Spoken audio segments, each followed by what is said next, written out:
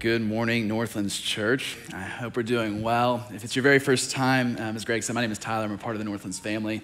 And just so glad that you're here. If it's your very first Sunday, a special welcome. We'd love to meet you in the front lobbies after the service and connect with you, hear more about your story.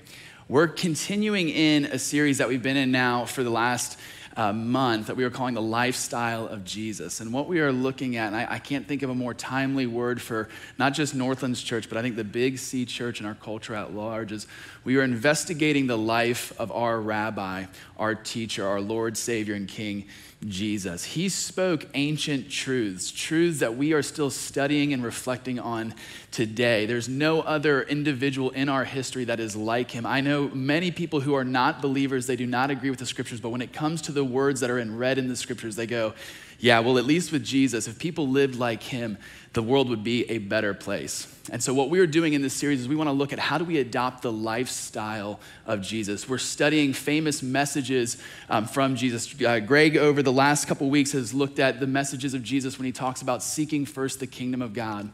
If you read the Gospels, you cannot go anywhere without Jesus bringing up a new kingdom that is now on earth. And then he talked about being led by the Spirit of God.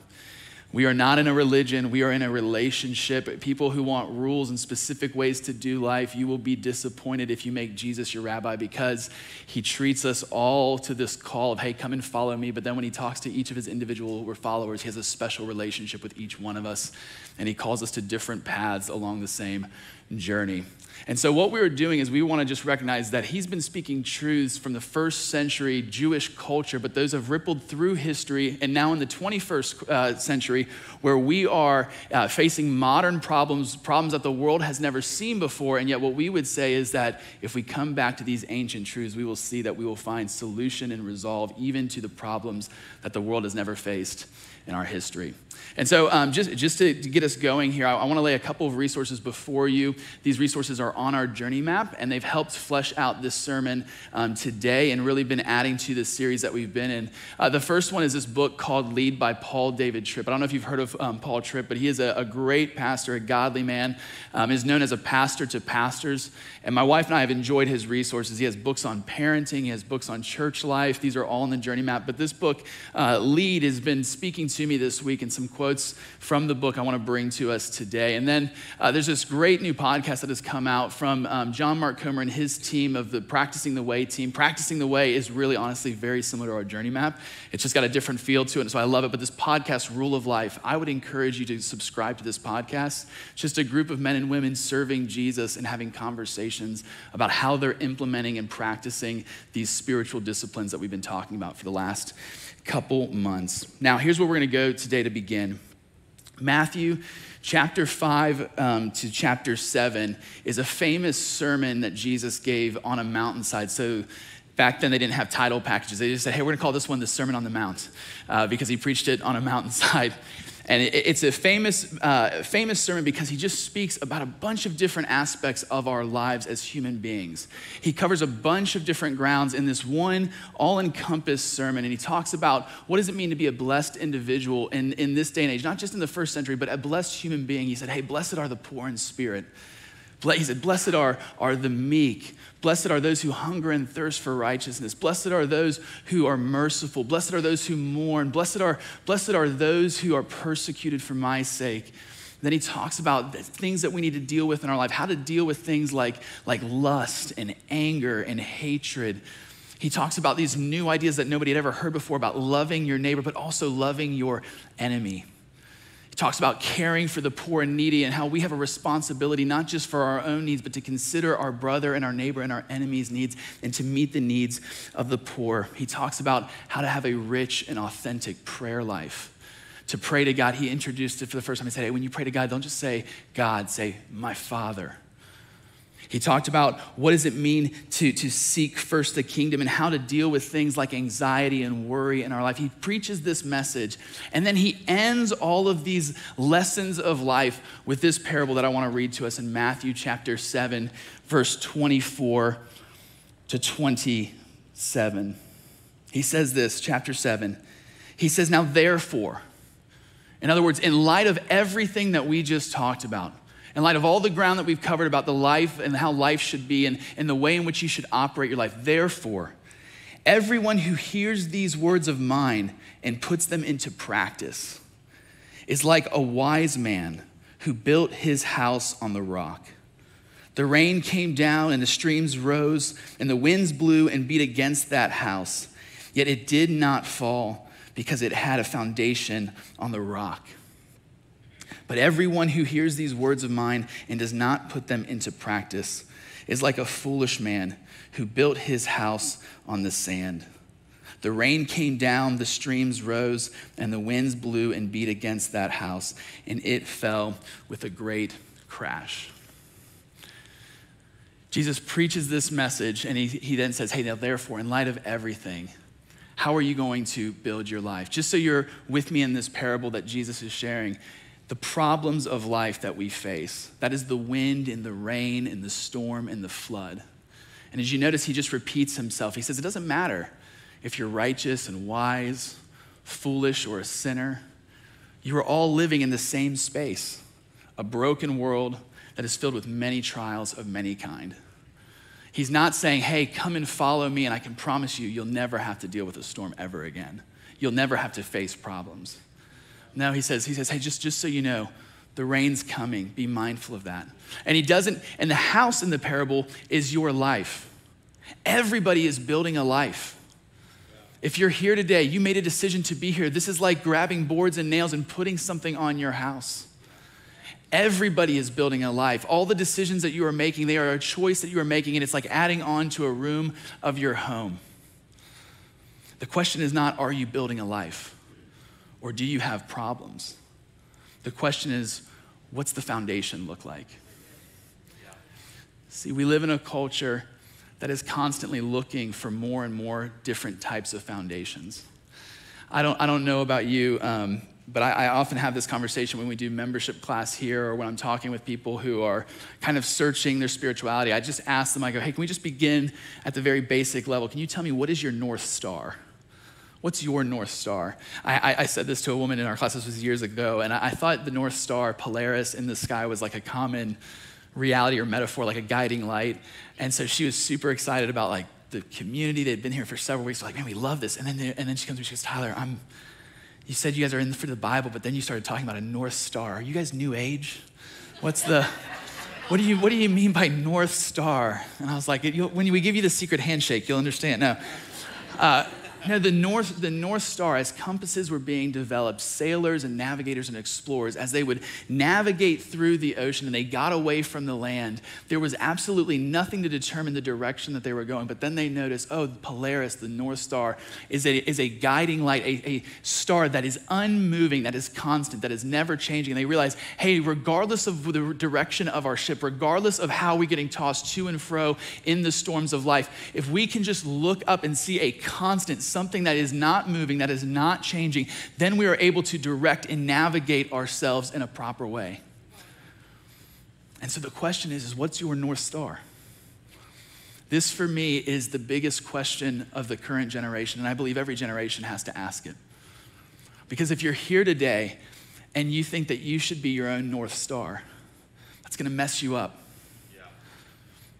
Perhaps you're here and you're saying, well, you know what, Tyler, it's my life. It's my body. It's my choice. I should be able to decide what is right for me. You have every right to do that. You should have complete autonomy and free will, absolutely. But you make a horrible constant. Have you noticed that? As we would say, a horrible God. Tyler, believe it or not, Tyler was once 18, and Tyler was cocky and arrogant, and you didn't need to tell him anything because he knew it all. And do you know who hated Tyler the most? 22-year-old Tyler. Do you want to know why? Because 22-year-old Tyler spent a lot of his life cleaning up what 18-year-old Tyler did. You know what's crazy? There's somebody who he hates 22-year-old Tyler. It's 33-year-old Tyler. Because I'm cleaning up the message that this man made. And you know what's crazy to me? You guys are listening to 33-year-old Tyler. You should listen to 53-year-old Tyler. Because 50-year-old Tyler thinks this guy's a sham. Sure, good looks, great style. Timeless. These boots, they'll never go out.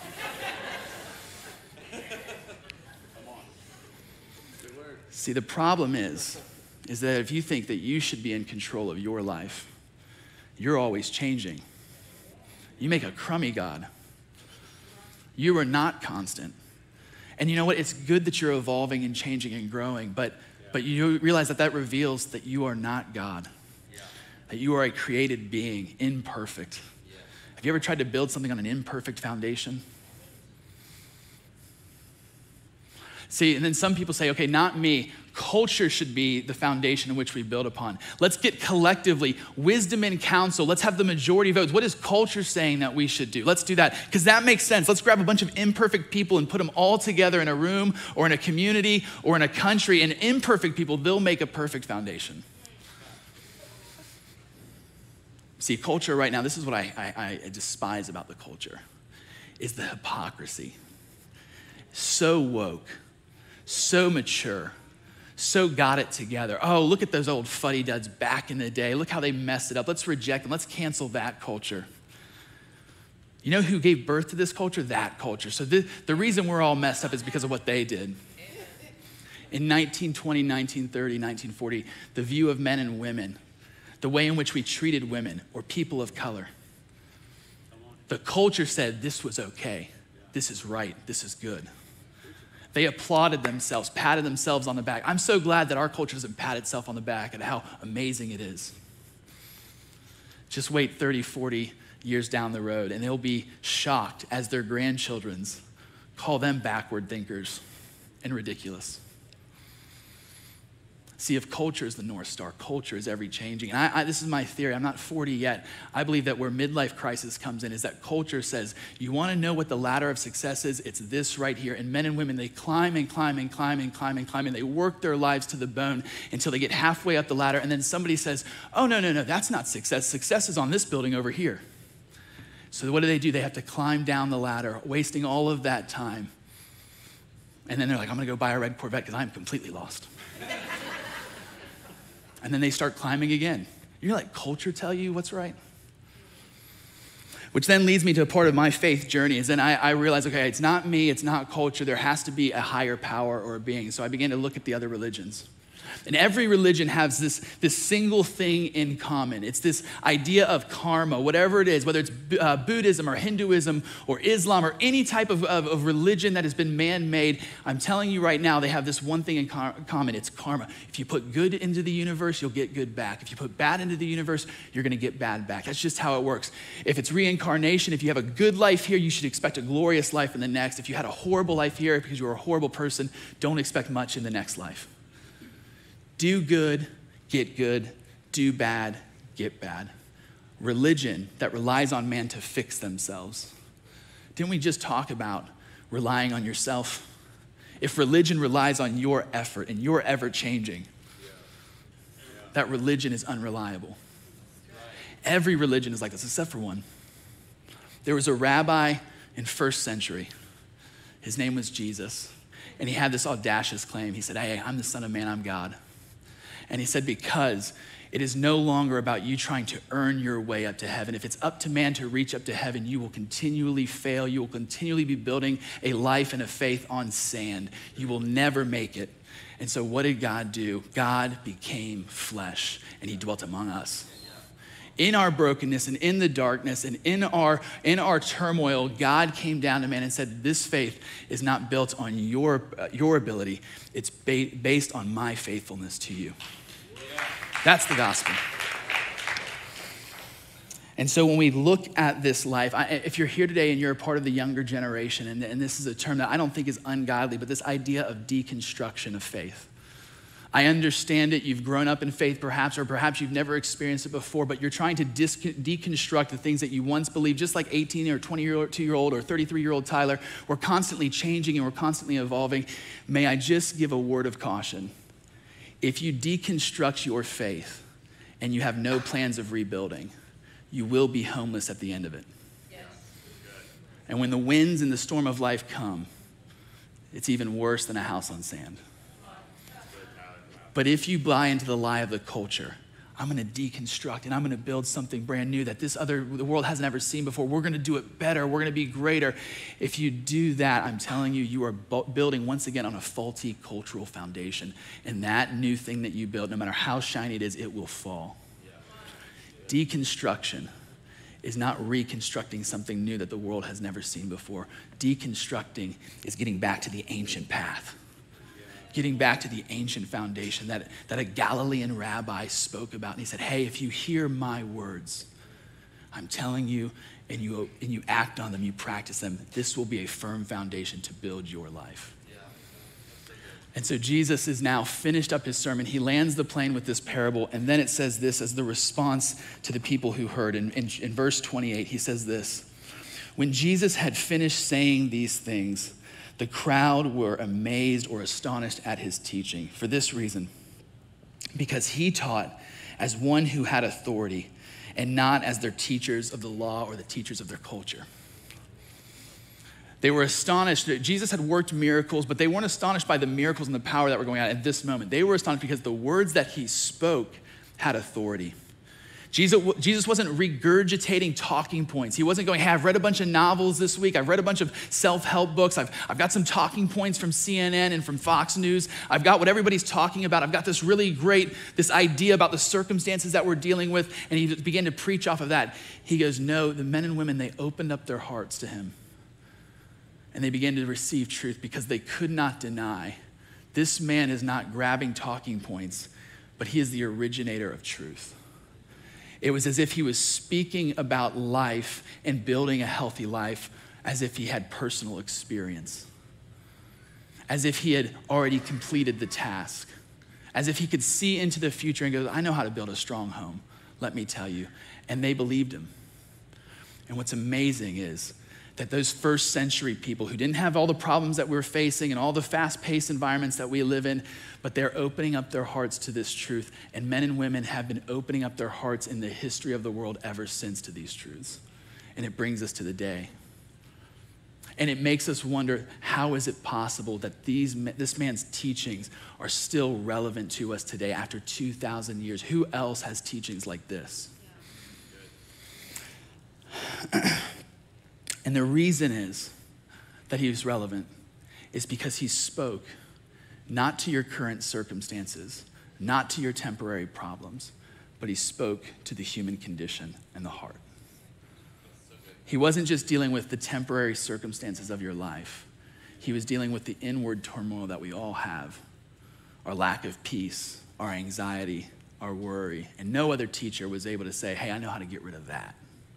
But Jesus said, I am the way, I am the truth, and I can bring life into that space. See, here's what I know to be absolutely true, and this is the good news, that we all walk in with in this room is representing thousands of problems. I have my set of problems, and you have your set of problems. Here's the bad news before the good news. The bad news is that 5 years from now, most likely, the very problem that is sitting in your head and heart right now that's distracting you from listening to my words, that you're worried about, it's probably not going to exist 5 years from now. Okay, that sounds like good news, Tyler. The bad news of that is that because in 5 years' time, you'll have a whole new set of problems that are overwhelming you. But here is the good news of the gospel. Jesus, he cares for your daily needs. He cares about your problems. But the truths that he have are not to deal with symptoms, but root issues. The truth of the message of Jesus is not that he is preaching to your temporary problems, but he is preaching to your heart. In other words, culture would preach to you and say, hey, if you want a firm foundation and to build a strong and good life, what you need to do is you need to do anything that gives you ease and comfort. Buy what we're selling, and I promise you, you can have an easy life. And religion would say, if you want a good, strong foundation and a good life overall, it's about fixing all of your problems. Get yourself cleaned up, and then maybe in the cleaning, God would bless you with a good life. Jesus is not a used car salesman. He's not saying, come and follow me, and I promise you, if you follow me, the moment you become a Christian, your life is easy. just to help the people in the room who are thinking about giving their life to Jesus or they're brand new to the faith. If you've been serving Jesus for 20 years, was that the case for you? I said yes to Jesus, and man, comfort and ease, that's how I would describe everything. And yet so many people step into the church and then they leave the church and begin to deconstruct because they go, I was sold a bill of goods that if I come here, my needs would be met and I would never have to face a problem. And they leave the church because they realize, oh, it's a mask and a fake veneer. These people have just as many messed up issues as I do. This clearly isn't the place for answer. If you believe that Jesus is selling you a bill of goods that, hey, come to me and I will give you an easy life. Some people believe Jesus is like the other religions where he'll say, hey, come to me after you get your act together and then I'll consider blessing you. Jesus is not selling you on an easy life because if you look at the life of Jesus as we've been investigating, Jesus' life was not easy. It was not comfortable. He was homeless a lot of the time. I just got done finishing reading the book of John. It's not that long, just book of John. Half of the book is, and Jesus was pretty much a fugitive. You want to know the story? They're just trying to kill him constantly. Arrest him, then kill him. Stone him. His life was never easy. His life was always hard. Jesus is not promising you a brand new upgraded life as if he's trying to change out the old car that you're driving and then a new, more comfortable model with better AC and control. Jesus is saying, come to me with your life as it is, warts and all. I'm not looking for a better version of you. I'm asking you to come to me just as you are. And what I'm going to do with your very difficult, hard life, I don't know what you've been through. You might have incredible trauma in your past, lost many, many things. And the worst news is that religion would tell you, hey, you need to fix all that before you're ever going to be considered to have an abundant and good life. Jesus says, no, just bring it to me. What I want to do is I actually want to show you how to hold the life that you have, which is a gift from God. And I'm going to show you how to navigate it. I'm not going to ask you to fix those disabilities and those deficiencies and all the different quirks that you have that rub people the wrong way and going, hey, that's not fit for church. Let's fix all that. He's going, no. Come now. Give it to me. Let's build together. I will show you a better way. I love this psalm as we talk about storms and the problems of life. Psalm 112, verses 6 and 7. And then I just want to read a quote from Paul Tripp as he examines these two scriptures. Listen to this. It says, surely the righteous will never be shaken. The wise man who builds on a strong foundation will never be shaken. Why? They will be remembered forever, and they do not fear the bad news. For this reason, their hearts are steadfast, like a firm foundation, putting their trust in the right thing, the Lord. And I like what Paul Tripp has to say in this book, Lead. I definitely recommend it. Again, it'll be on the journey map under Life of Leader and under Soul Care. He says this, I love those words. A leader or a person whose identity and security is in the Lord is liberated from fear, even in the face of bad news like the storms of life. His heart is firm, not wobbly, unstable, or weak. He is not fear-free because he is in control. How many control freaks do we have in the room? He is not fear-free because he has nothing to fear. He is fear-free because his stability, his sense of well-being is vertically. He does not need to be in control because he does not need the things around him to go well for his heart to be firm.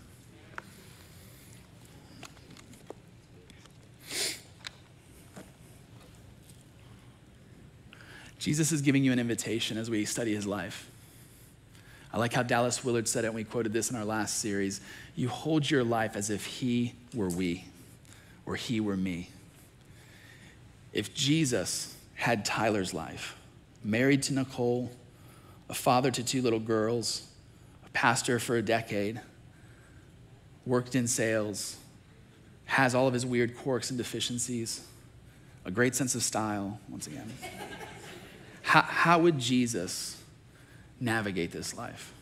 Religion says, Tyler, if you want Jesus to be the Lord of your life, you need to get uniformity. Don't be like this. Come and be this sterile, plain machine type thing over here. Then Jesus might be able to use something like that. Jesus says, no. You're a gift from God, created with all the different nuances. I'm not here to give you a different life so that you're inhuman and not you. I'm here to take your life and to show you how to build with it. And so we have to ask the question, where do we begin the building? How do we bring my life to Jesus so that he can begin this work of a foundation? And I think as we talk about the spiritual practices and we talk about whether it's seeking the kingdom or being led by the Spirit of God, this is the beginning part. We have to learn the lifestyle of abiding and connecting. Some translations say remaining, connecting, abiding with your heavenly Father. And so Jesus speaking to his disciples in John chapter 15, we'll read through it fairly quickly, the 16 verses. And he says this, Jesus is talking, he says this, just so everybody's clear on who's who. He says, I am the true vine, and my Father is the vine dresser or the gardener. Every branch in me that does not bear fruit, he takes away, and every branch that does bear fruit, he prunes, that it may bear more fruit. Already you are clean because of the word that I have spoken to you. You have salvation. Faith in Jesus gives you salvation. Jesus isn't talking about what happens after your death. He's talking about how should you live your life here and now. And so he says, abide in me and I in you. As the branch cannot bear fruit by itself unless it abides in the vine, neither can you unless you abide in me. And then he just makes it clear so that we're clear on who we are, if you haven't already guessed it. He says, I am the vine, you are the branches. Whoever abides in me and I in him, he it is that bears much fruit. For apart from me, you can do nothing. What I find interesting is Jesus goes, all right, let's lay out the characters. My Father is the gardener. He's the one that determines what we're planting. He's the one who made you, you. Now Jesus is saying, now I am the vine. I am the well of life.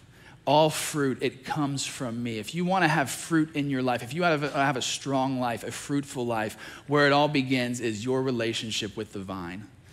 And then he makes it clear, you are the branches. I love the picture of branches. Have you ever seen branches? Have you ever put two branches together and go, they're exactly the same? They're twisted, they're turned, they're contorted, and none of that determines whether they're going to bear fruit. The only thing that determines it is two things. Are they connected to the vine, and are they being allowed to be pruned by the gardener? And so then Jesus, again, he makes it plain. He's teaching us about how to live our lives appropriately. He says this about branches. Verse 6, if anyone does not abide in me, he is thrown away like a branch and withers, and the branches are gathered, thrown into the fire and burned. Or as he said in Matthew, that's like having a house, but it's built on sand. A branch that is disconnected, it will not last through the storms of life. And then he continues, if you abide in me, however, and my words abide in you, ask whatever you wish, and it will be done for you. It's like you are a wise man building on a rock. You understand, connect to the vine. That's where it all begins. Verse 8, by this my Father is glorified. What pleases the Father? What is the thing that God desires most for your life and my life? He wants you to bear much fruit. This idea that religion says, hey, fix yourself, clean yourself up, and maybe God will throw you a bone or some fruit. It is God's deepest desire as the gardener and the vine dresser to have you bear fruit. He's not throwing you courtesy fruit. He's going, I created you to produce fruit. I will not stop until I see fruit yield. It glorifies him. It does his heart good to see you bearing fruit and fruit that lasts. Verse 9, as the Father has loved me, so I loved you. Abide in my love. If you keep my commandments, you will abide in my love, just as I have kept my Father's commandments and abide in this love. These things I have spoken to you, and listen to this for this reason, that my joy may be in you and that your joy may be full. Jesus is going, it is my great joy and honor to see you yielding and bearing fruit.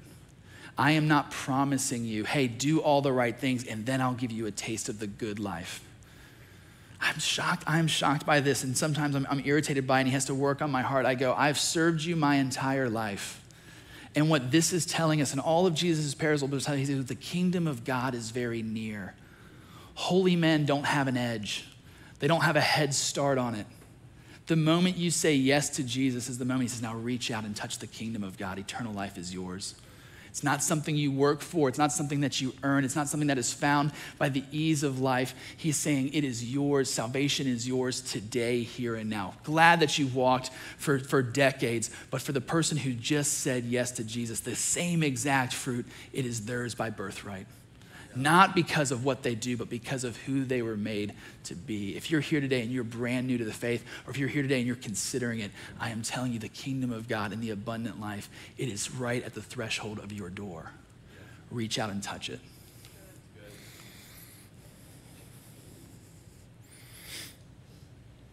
Verse 12, this is my commandment, that you love one another as I have loved you. I think it's amazing that he's talking about abiding, and all of a sudden he goes, not just the love that we have between each other, how we operate and love one another. He says this, greater love has no one than this, that someone who lays down his life for his friends. And then he says this to make it clear, because he's gonna die for them. You are my friends. If you do what I command you, no longer do I call you servants, for the servant does not know what his master is doing, but I have called you friends. For all that I have heard from my Father, I have made known to you. You did not choose me, but I chose you, and I appointed you that you should go and bear fruit, and that your fruit should abide, so that whatever you ask the Father in my name, he may give to you. These things I command you, so that you will love one another. Jesus gives us timeless, lasting truths. And it's those lasting truths that produce a lasting fruit. Did you catch it? It wasn't just, I want you to bear fruit. He goes, I want you to bear fruit that abides, that lasts. Jesus doesn't speak to the circumstances of your life, not because he doesn't care for those circumstances, but he's saying the circumstances do not determine the future that I have for you. Your heart, that's what I am after, because that's where the lasting fruit is. I'm not interested on the symptoms. I want the root of the vine. I want to fix the turmoil that's in here. He's going, it's not enough. Just because you lack resources doesn't mean you have to lack peace or joy. Where does lasting fruit come from? Galatians chapter 5, verse 22 to 23, Paul picks up on this very language that is in John 15, and he says, hey, you have to understand the fruit of the Spirit, the gardener and the vine, the Trinity working together. The fruit of the Spirit is love, joy, peace, patience or forbearance, kindness, gentleness, goodness, faithfulness, self-control. He goes, you want to know why my truths last? Because the Holy Spirit of God is at work and he will not stop bearing fruit and drawing it out of you. Doesn't matter if you're poor or rich or have or do not have, or you're a minority or you're in the majority, or you're the popular kid, or you got your grades together, or your career's figured out, or your program. None of that. He goes, not because he doesn't care for him, but he goes, those things do not determine the fruit that I'm gonna bear in your life. And he goes, and more than that, I want to build your life so firm that if all those things are taken away, I love the worship this morning because it spoke to it. If everything else is taken away, you can have the world. What I want is Jesus, because I know that is something that cannot be taken from me. You could not have predicted the problems that you faced over the last 3 years. Think about that. We could not have predicted where the world was going. But the reason Jesus' messages are still relevant for today is because he's not trying to predict the future and the culture and where they're going and trying to be relevant and current. He is famous and he is known not because he goes after those things, but because he says, those things will not determine the peace, the joy, the love, the gentleness, the kindness, and the self-control that my followers are going to keep. It will not be taken away.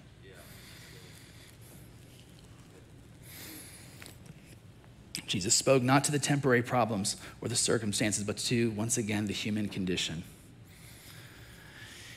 It was 17th century France, 1600s. Horrible time in France's history. Tumultuous, war, famine, poverty rampant. And I think it was about 1611, 1601, somewhere in that, a man was born named Nicholas Herman. And he was born into a dark culture, a dark moment in history, and he was born honestly into a horrific family that was just destitute and impoverished. And he made the decision to join the army, not because he had a pride in his country, but because the army would promise him regular meals and a little bit of stipend to keep him going. And so he served in the war, got beat up, and eventually forced into retirement because of his injuries that he incurred there.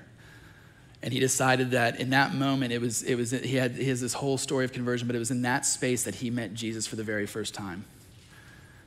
And it was from that conversion, he gave his life to one ambition, to one thing. He said, I am going to learn how to abide. I want to practice the presence of God.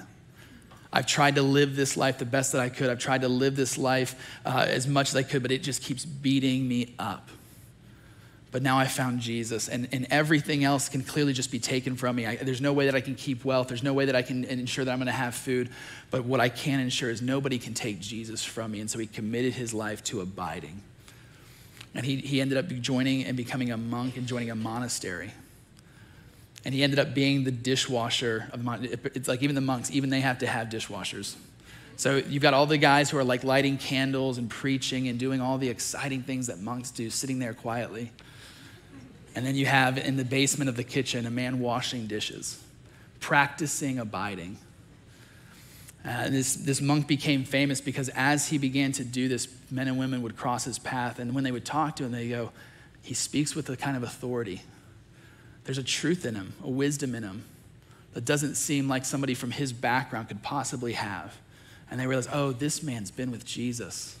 That's one of the common notes of the disciples after they start the church. They go, oh, these common men, they've clearly been with Jesus. And so he becomes famous not because he graduates, not because his life gets better, not because he's promoted and he has a level of influence and a following and he blows up on Twitter. None of those things. 1600 France, there was no Twitter.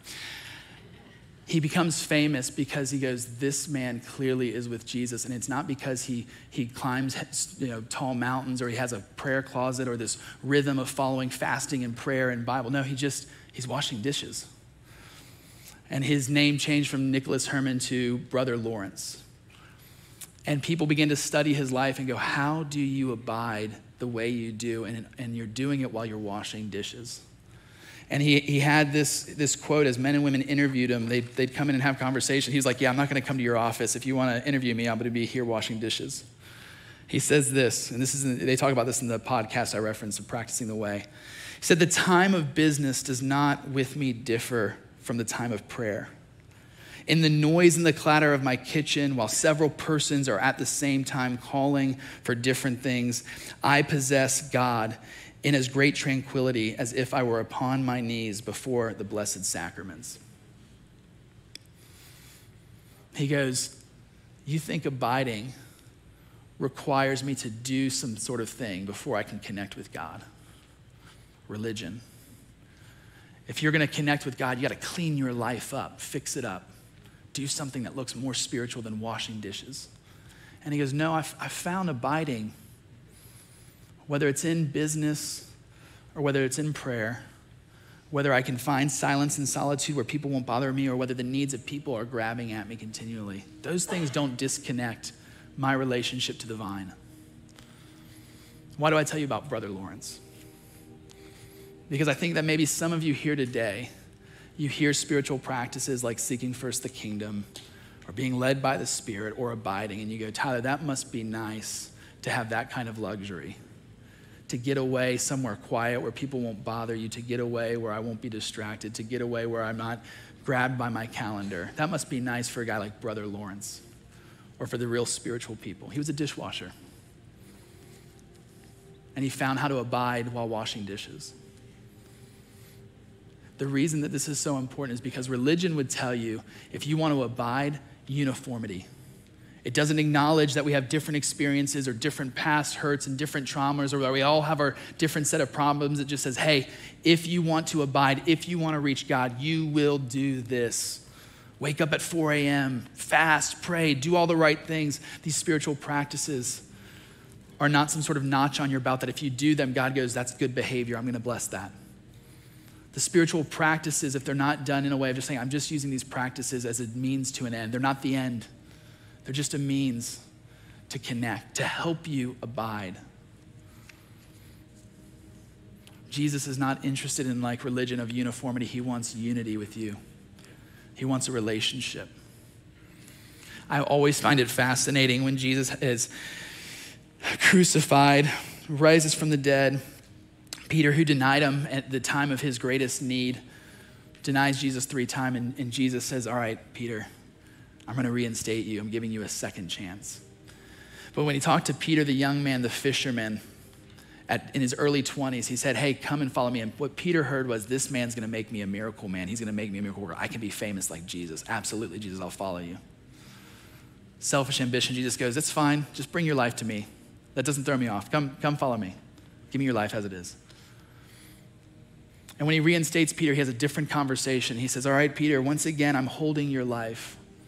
But I need you to know this, that this time if you follow me, men are going to take you where you do not want to go. They're going to stretch out your hands. They will kill you for following me. You will die. Do you still want to do that? And Peter, taken aback, he looks down the beach and he sees that another disciple, John, is following, and he just, in his anxiousness, he says, what about him? Are you going to put that on him as well?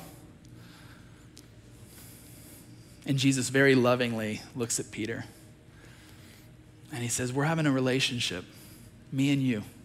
What's it to you what I have going on with John? We are many branches.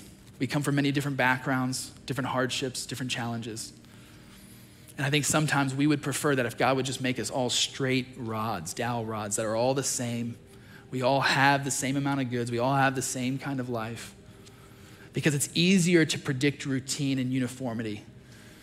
If you just had the same Thursday, again and again and again, eventually you could kind of connect the dots and go, okay, this is how I should navigate through this. But that's not how it works. Life is full of surprises and opportunities and problems of many kind. And so God, in his sovereignty and his goodness, he made us branches. And he's not interested in some sort of uniformed group of people. He's interested in relationships with individuals that are connected to his son, our head, to make up an organic body, not a machine. And so the question is not, can I abide? Don't say I can't because. That's just not true. What kind of life are you bringing to the Lord right here, right now? Perhaps you're here today and you're a student, or you're single, you're married, you're a single parent perhaps, poor, rich, struggling with your addiction, minority, teenager, senior citizen, man or woman, an artist, an accountant, a ministry or marketplace leader. Perhaps you're here today and you're disabled. Perhaps you're suffering from a severe illness. Doesn't matter what's happening right now in your life. Not because Jesus doesn't care about what's happening. He's saying, I don't need you to be a special someone in order for me to bear fruit out of your life. What I'm asking you is, will you follow me? Will you give me your life? Put it on the foundations of my lifestyle so that we can build something that will last together. So my question to you is, how are you, in light of the life that you have, how are you going to abide this week? And you might say, Tyler, would you just give us something to do? No, because you're not supposed to ask me. You're supposed to go ask your master, your teacher, your king. You want to know what to do this week of how to abide? Then go to Jesus and say, Jesus, teach me this practice. And I can just tell you, like a doctor who practices medicine or two people who love each other and they want to build a life together, you will not get it right. Just because you said I do in marriage does not mean you're like, and I'm a boss now at marriage. It's a practice, a relationship, a working together. Sometimes you're going to connect with Jesus and go, man, nailing it. And other times you go, man, I don't know where he is. I'm not hearing. That doesn't mean you've done something wrong. It doesn't mean that he's punishing you. It means that you're committing to a practice. Give me Jesus. If we want to be Jesus followers, practicing the way of Jesus, if we want to have an authentic, real faith, a relationship with Almighty God, the good news is it's not found in lighting candles or doing all this work or cleaning your life up. It's in coming to him, once again, warts and all, and saying, Jesus, this is my life. As it is, you can have it all. Now would you teach me how to hold it well and to navigate through it? Be my North Star. Be my guiding light. Be my firm foundation, and do not allow any other voices to determine how I ought to navigate through this life. We do have an ancient truth that can help us navigate through this modern world, and he is Jesus. Abandon everything else and only go after him. Seek first his kingdom. Be led in a relationship by his Spirit, and I promise you I promise you this, when the storm of life comes, your life will not go crashing down. Would you pray with me?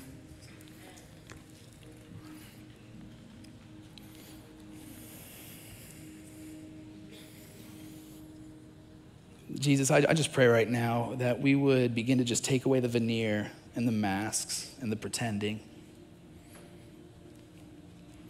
If we're not okay, we're not okay.